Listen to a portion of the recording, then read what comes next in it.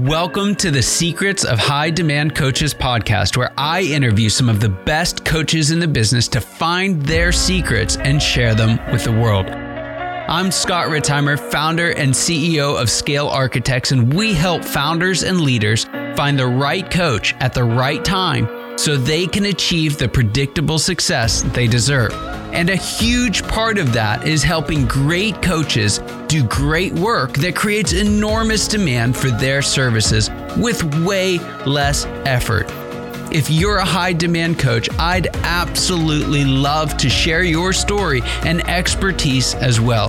So stick around to the end of the show and we'll reveal how you can be our next guest in 15 to 20 minutes.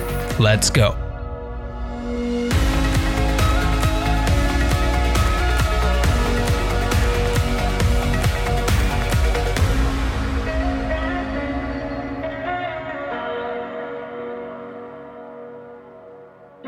Hello, everybody. Hello and welcome. Welcome once again to the Secrets of the High Demand Coach podcast. And I am here with a new friend, Brian Bogert. Brian is a keynote speaker. He's a business leader and a human behavior and performance coach. His transformational approach cultivates perspective, motivation, direction to help executives, professionals, entrepreneurs, and athletes to align their life with their true purpose, defy their own expectations. He teaches not just to accept change, but to embrace pain in order to avoid suffering. Absolutely fascinating. I hope we can unpack that. But before we get there, Brian, I'd love for you to just tell us your story. How did you get into the work that you do today and why? Yeah, so I think we got to go back a little bit further than the actual transition into the specific work, because I think it's important because so much of my life has been shaped over an event that took place 30 years ago. My mom, my brother, and I went to our local Walmart to get a 1-inch paintbrush to help finish up a home improvement project at home. And anyone who's known me for about 30 seconds knows I walk fast, I talk fast. It wasn't a surprise I was the first one back to the car. I was waiting for my mom to catch up, and I had to wait because this was back in the days before key fobs, for her to literally reach into her purse, grab the keys, pull them out, and stick them in the door so we could go on our way. And as I was standing there waiting for my mom and brother to catch up, who were only a few feet behind me, there was a truck that pulled up in front of the store that we went to, parked, and the driver and middle passenger got out. Passenger all the way to the right felt the truck move backwards. So he did what anyone else would do, Scott. He scooted, put his foot on the brake, but he instead hit the gas. Combination of shock and force threw him up on the steering wheel, up on the dashboard, and before you know it, he was catapulting 40 miles an hour across the parking lot, right at us with no time to react. It went up and over the median, went up over the tree in the median, hit our car, knocked me over, ran over me diagonally, tearing my spleen, leaving a tire track scar on my stomach, and continuing on to sever my left arm completely from my body. Wow. So it was August 10th, 1992, 6:10 p.m., 115-degree day. Mom and brother watched the whole thing happen, and next thing we know, they look down, they see me laying on the ground, and my brother looks to my mom and says, "Mom, Brian's arm is over there 10 feet away." Fortunately for me, and I can never tell this story without honoring the woman who is responsible for the fact that I'm here. There was a nurse that walked out of the store right when this took place, and she saw the literal life and limb scenario in front of her. I'm forever indebted to her for her choice to go into action. Now, I met her for the first time 2 weeks ago on the 30th anniversary of my accident. And what I will tell you is that comment that I've made for years became even more meaningful, because what I didn't know is that she had a friend with her that day who was also a nurse, who said, "I'm not touching that with a 10-foot pole." But she went into action. She, instead of turning her head to go on with her day, and she came over and she stopped the bleeding on the main wound and saved my life. And she instructed some innocent bystanders to run inside, grab a cooler, fill it with ice, and get my detached limb on ice within minutes. So the reality of it is if it was not for this woman, I either wouldn't be here with you today, or I would be here with you today with a cleaned up stump. She saved my life and my limb. And so I know that a lot of people weren't expecting it to go there today, right? I know I've got a really unique story. But what I've also realized in all my time of doing this is that we all have really unique stories. What's important is that we pause and become aware of the lessons we can extract from those stories, and then become intentional with how do we apply them in our lives moving forward. We all have the ability to do that. We also all have the ability to tap into the collective wisdom of other people's stories to shorten our own curve to learning. So I know that embrace pain, avoid suffering is one of those core lessons. We'll unpack that, I'm sure, today. But the reality of it is now I just live my purpose by allowing my truth to give others permission to live theirs. Wow, it's fantastic. So why don't we take a look closer at that, and just practically, what does that look like? What are the things kind of on a normal Tuesday do you find yourself doing with the clients with whom you work? Oh, well, what you talked about was really, really high level. What I do is I help people heal the layers of pain inside, shed the layers of armor that protect them from being who they want to be, connecting with who they want, and attracting and receiving what they want in their world. The reality of it is that so many people are operating as an empty shell of who they once were. lacking the ability to connect deeply with themselves, their most intimate relationships, their client relationships, and so forth. So I recognize that strategy and tactics are critically important. Most people think that's the reason they're stuck, though. So the first time they get stuck in their life, they go look outside for strategy and tactics. I'll go hire a new sales coach. I'll go do this, right? But the reality of it is they never actually move beyond where they were, and those patterns continue to repeat in their lives. What's very definitive in working with some of the world's highest performers is the reality of it is that the things that keep us stuck are emotional triggers, behavioral patterns, and environmental conditioning.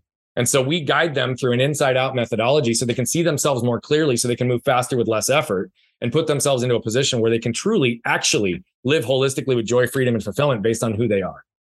That's fantastic. And that's, I mean, like you mentioned, that's the opposite of what we tend to try, right? It's the opposite of what's mostly taught out there too. Yeah. Yeah. It's very, very true. So I want to go after this because I think, you're obviously onto something. I don't need to tell you that, but I think for folks listening today, I think it's really a helpful, wake up call, for lack of a better term. So someone's out there, they've got, like you mentioned, they're looking for the sales coach to help turn things around. So what's happening? Well, sales are not what they want them to be, right? Oftentimes this is someone who maybe has seen other success in their life. Now they're in a role where they not only have to do what they do really well, but also have to hire a sales coach to go with it. But you and I know that the sales coach, especially the sales coach by themselves, especially if the sales coach just tries to teach them about how to sell, isn't going to work. So what have you found, maybe even in a specific instance like that, what is it that they really need to start going after, and maybe even boil it down into a couple of baby steps that folks could start looking at, thinking about, or working toward today? Yeah. I'll give you two examples of different people that I've worked with. There was an entrepreneur that I worked with and had a conversation, and she was a whiz at being able to connect with people. She was able to have quality conversations. She was able to extract what was going on in their lives so she could really understand the problems. And she was brilliant at outlining solutions to guide her clients forward. But inevitably, she never had the pipeline that she wanted. She didn't have the consistent flow of business that she wanted. And every time she'd look across her desk, she'd look at that phone and it looked like it weighed 500 pounds. And so she thought, like, well, okay, I need to get better scripts. I need to better learn how to talk on the phone. I need to do these things. But when we actually peeled back the layers of the onion and we started to understand that the reality of it was she was good at all the things that led to a sale, but yet she still wasn't operating in that way. She was actually really good on the phone, but she wasn't picking it up. She ultimately thought it was a strategic and tactical issue. And so she started outsourcing cold calls to other people to do appointment setting and book setting for her. But the same thing would happen. It was falling empty. What became really, really clear is that she was dealing with a fear of success. And she was actually afraid of it. She was too good at what she did, her ability to fulfill it on the back end of her business, because she hadn't built the systems and processes to be able to leverage and scale her business. So the one thing that she was thinking was the issue, which is frontline, top line revenue and sales that was connected to the phone. As soon as we unpacked that this was connected to an element of self-worth, as well as her fear of what success actually looked like, and we did some deep work around it, now that phone no longer weighs 500 pounds. She picks it up readily and accessibly, and she solved a lot of her pipeline issues, as well as built the systems and processes to be able to execute on it. I have another client that I worked with for about 2 years. We got hired in 2020, right after COVID. He's in the commercial real estate business, right? They're in the development side, they're in the property management side, and they're also in the investment side. And so the reality of it is each one of these categories was being hit. We knew that people were, extending leases. We knew that people were getting out of that space, and they had already seen a decline in their business. This was on the tail end of having a $600,000 settlement that he lost in an area where he got in trouble. He was on the tail end of being $250,000 owed by his own organization because he forgoed his own compensation to ensure that his team could get paid. Right? Wow. He also was an individual who used to ride his bike from coast to coast in the United States. He'd done it twice in his life and used to ride consistently. They'd wanted to grow and develop their house, but he communicated to his team, we have 17 months of liquidity left. He literally gave him a 17-month runway to say, go start looking for other jobs. I care about you so much. I don't see a future in this business. I'm going to do everything in my power. I ask you guys to be a part of this, but 17 months from now, we're probably going to be out of business. Well, we started working together and we started to unpack that he had a very deep level of shame, and it was manifesting around scarcity and protection in his life. And it was actually having an effect in ways that he couldn't understand and measure. So we started to really heal through that. We got to the root of what was taking place in his life. We really started to build a process for him to be able to reconcile real time and see things for what they were versus the lens that he was viewing the world through in his shame and scarcity. 17 months later, their organization grew by more than 3 times. Oh my goodness. He extended raises for his entire team and added a new line of employee benefits. They closed, and literally between 17 months and 20 months after this time, they closed on 4 8-figure fundraisers on new properties, back to back to back to back. No issues filling the void of the gap. Legitimately had changed the trajectory of their business. He was riding his bike again 150 miles a week. His wife actually reached out to me to thank me because he'd never been communicating so well at home. They moved their home that they had grown out of before, had actually put and took a leap on a property that they wanted. And he netted over $600,000 in 2021 after fully reimbursing himself on top of that from what the company owed him. It was all connected to his shame and scarcity. But he was thinking that his business was going out of business, and he was looking to literally hire an operations person and have someone come in to help with development to try to help on the fundraise side when he was the biggest problem. It's so true. It's absolutely stunning.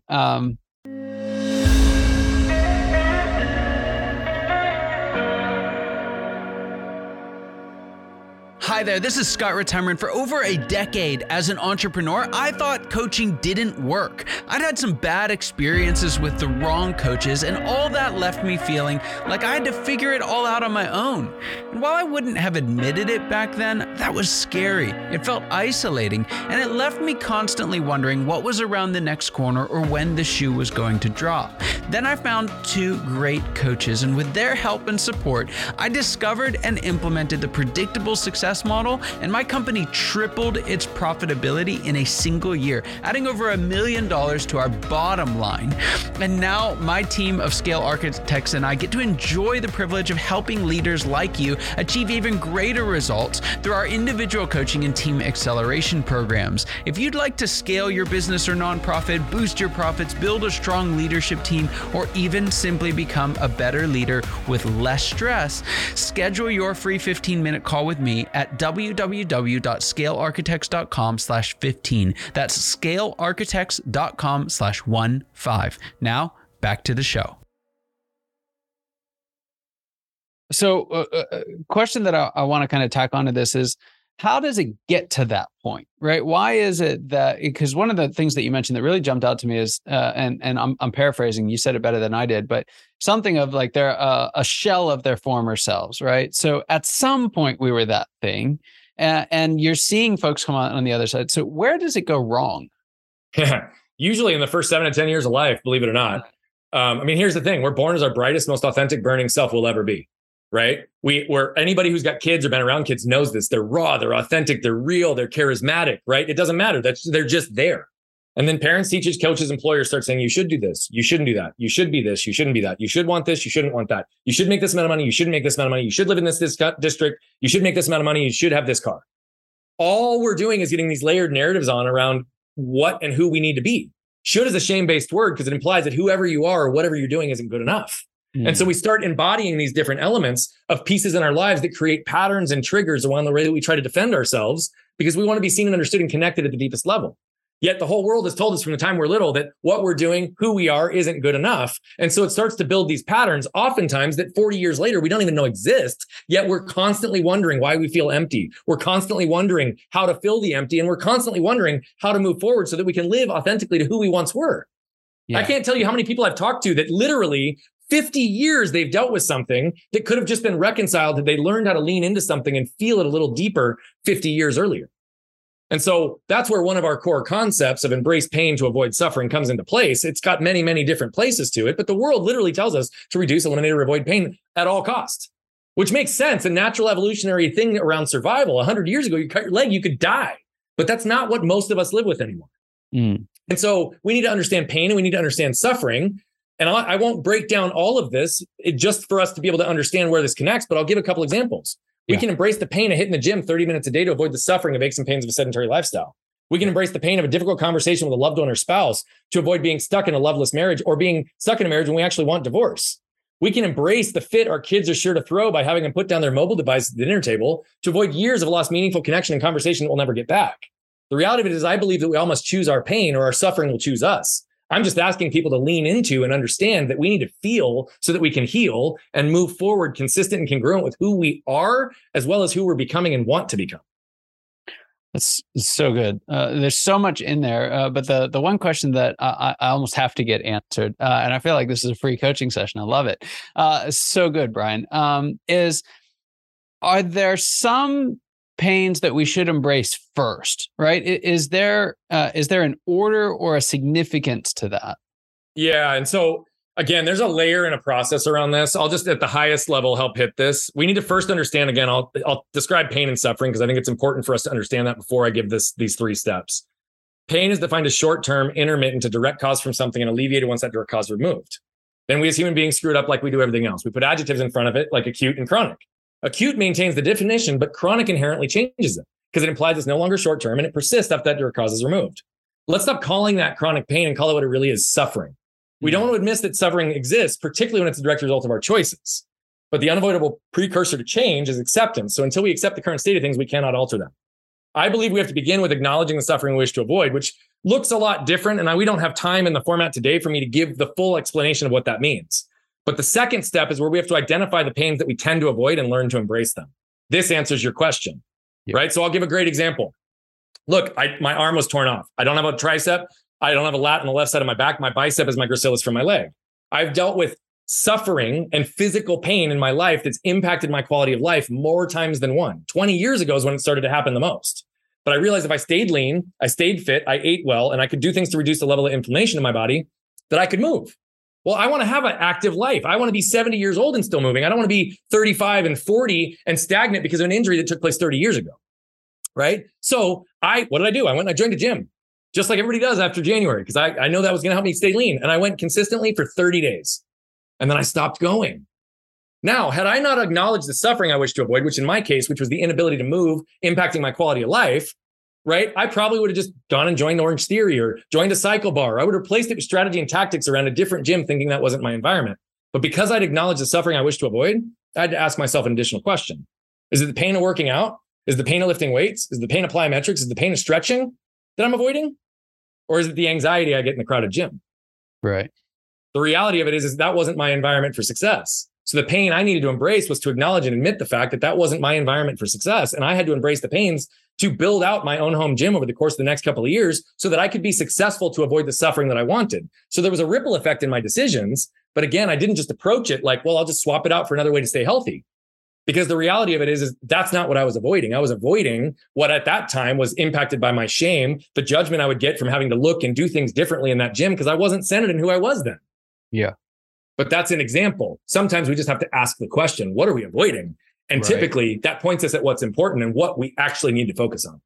Right. And that's so good because the reality of it is too, I think lots of folks have experienced lots of success, but the way that we go about doing that is basically fumbling through the dark, right? It's doing the process that you described that you didn't do, which is it didn't work, try something else. Didn't work, try something else. Didn't work, try something else. And what separates those who achieve a level of success from those who don't, more often than not, is that they lucked upon the right one earlier in the process than someone else did.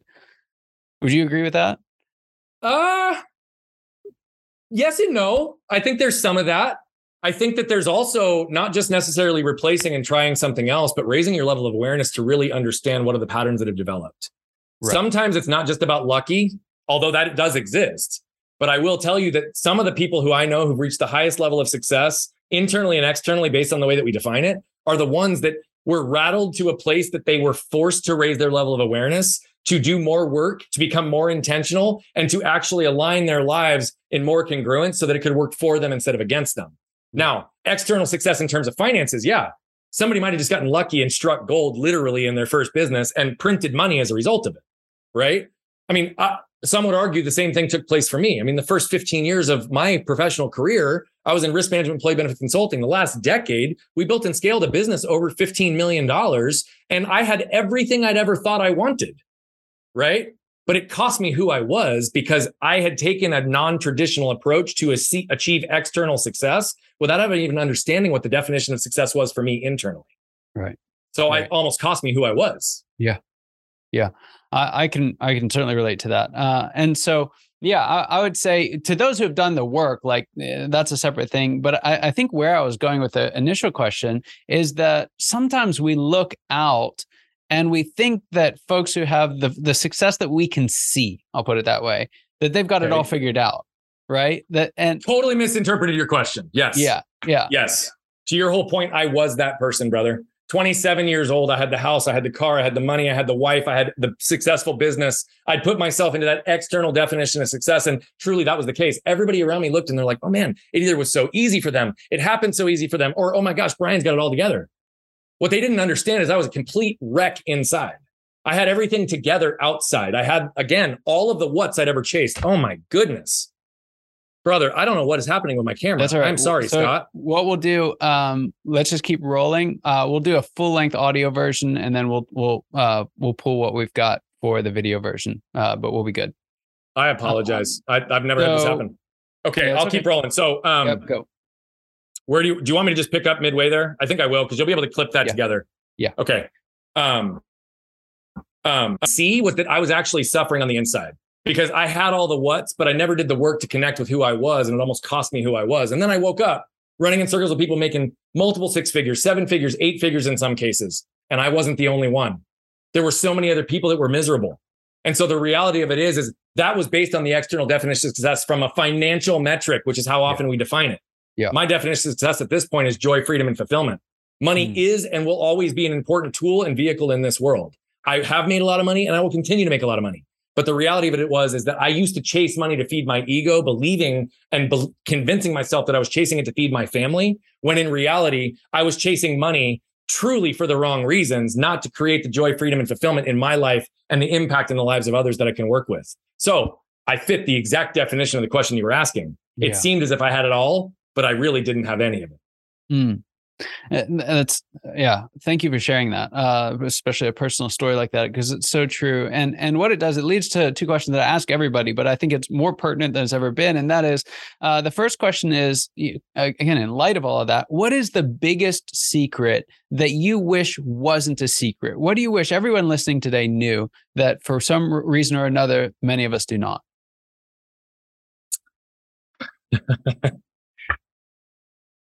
You are the answer.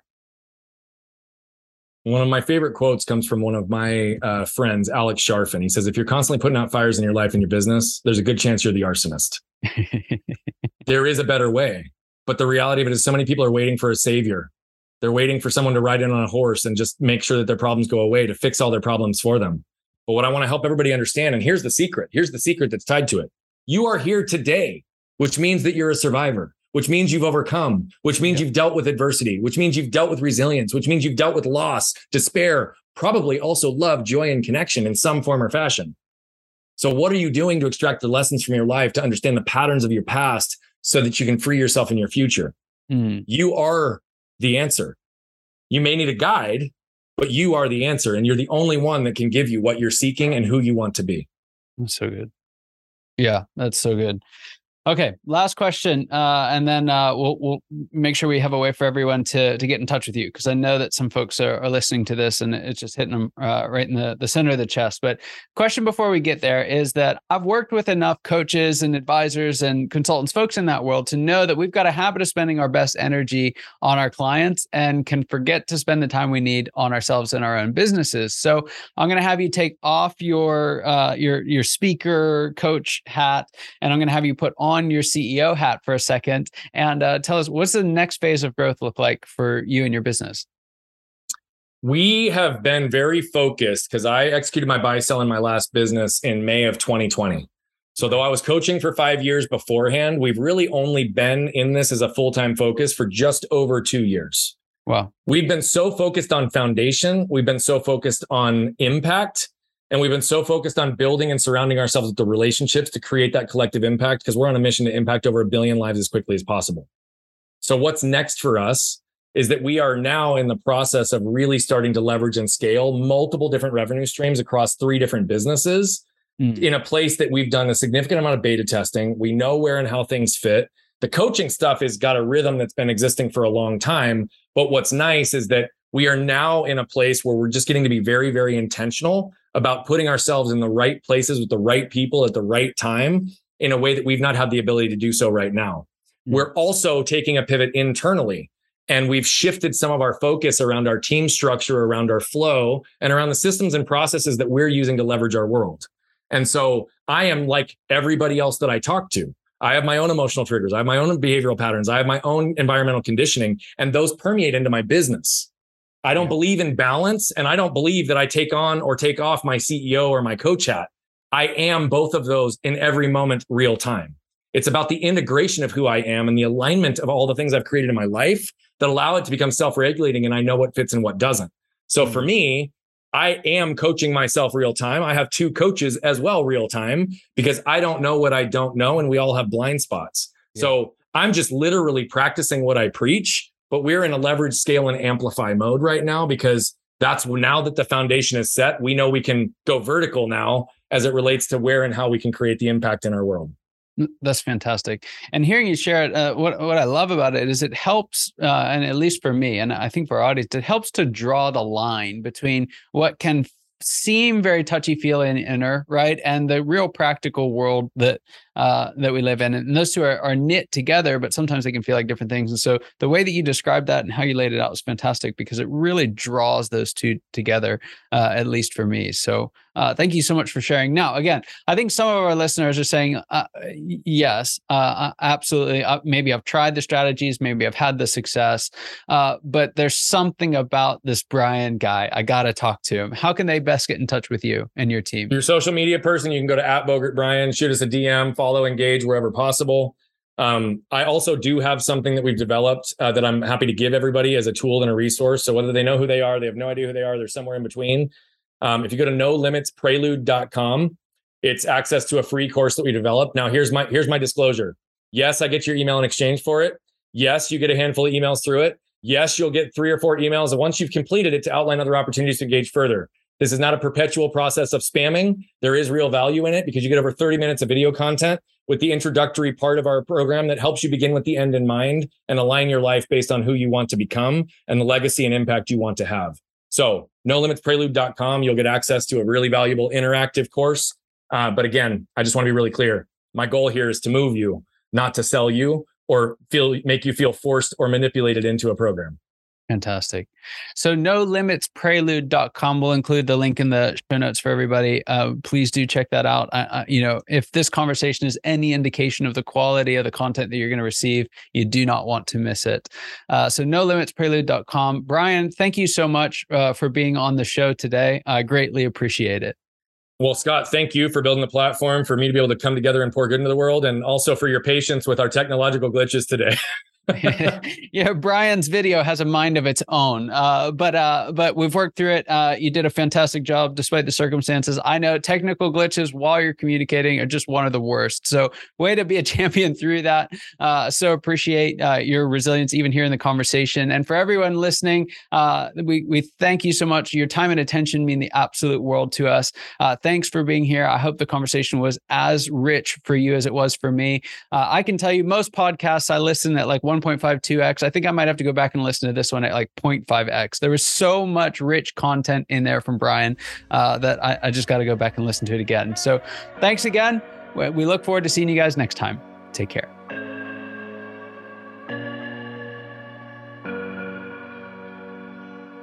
Scott Ritzheimer here. Thank you so much for listening to the Secrets of High Demand Coaches podcast. If you are a successful coach, consultant, or advisor who's built a strong book of business and would like to be on the program, please visit go.scalearchitects.com. And if you got something out of this interview, would you share this episode on social media and just do a quick screenshot with your phone and text it to a friend or post it on the socials? If you know someone who'd be a great guest, you can tag them on social media to let them know about the show. And make sure you include the hashtag High Demand Coaching.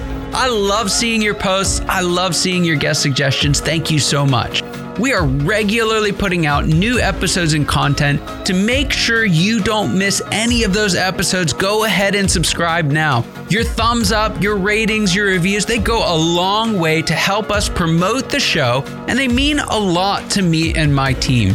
If you want to know more, you can go to our website, www.scalearchitects.com, or you can follow me or the company on LinkedIn, Facebook, or Instagram. Thank you so much for listening. We'll see you next time.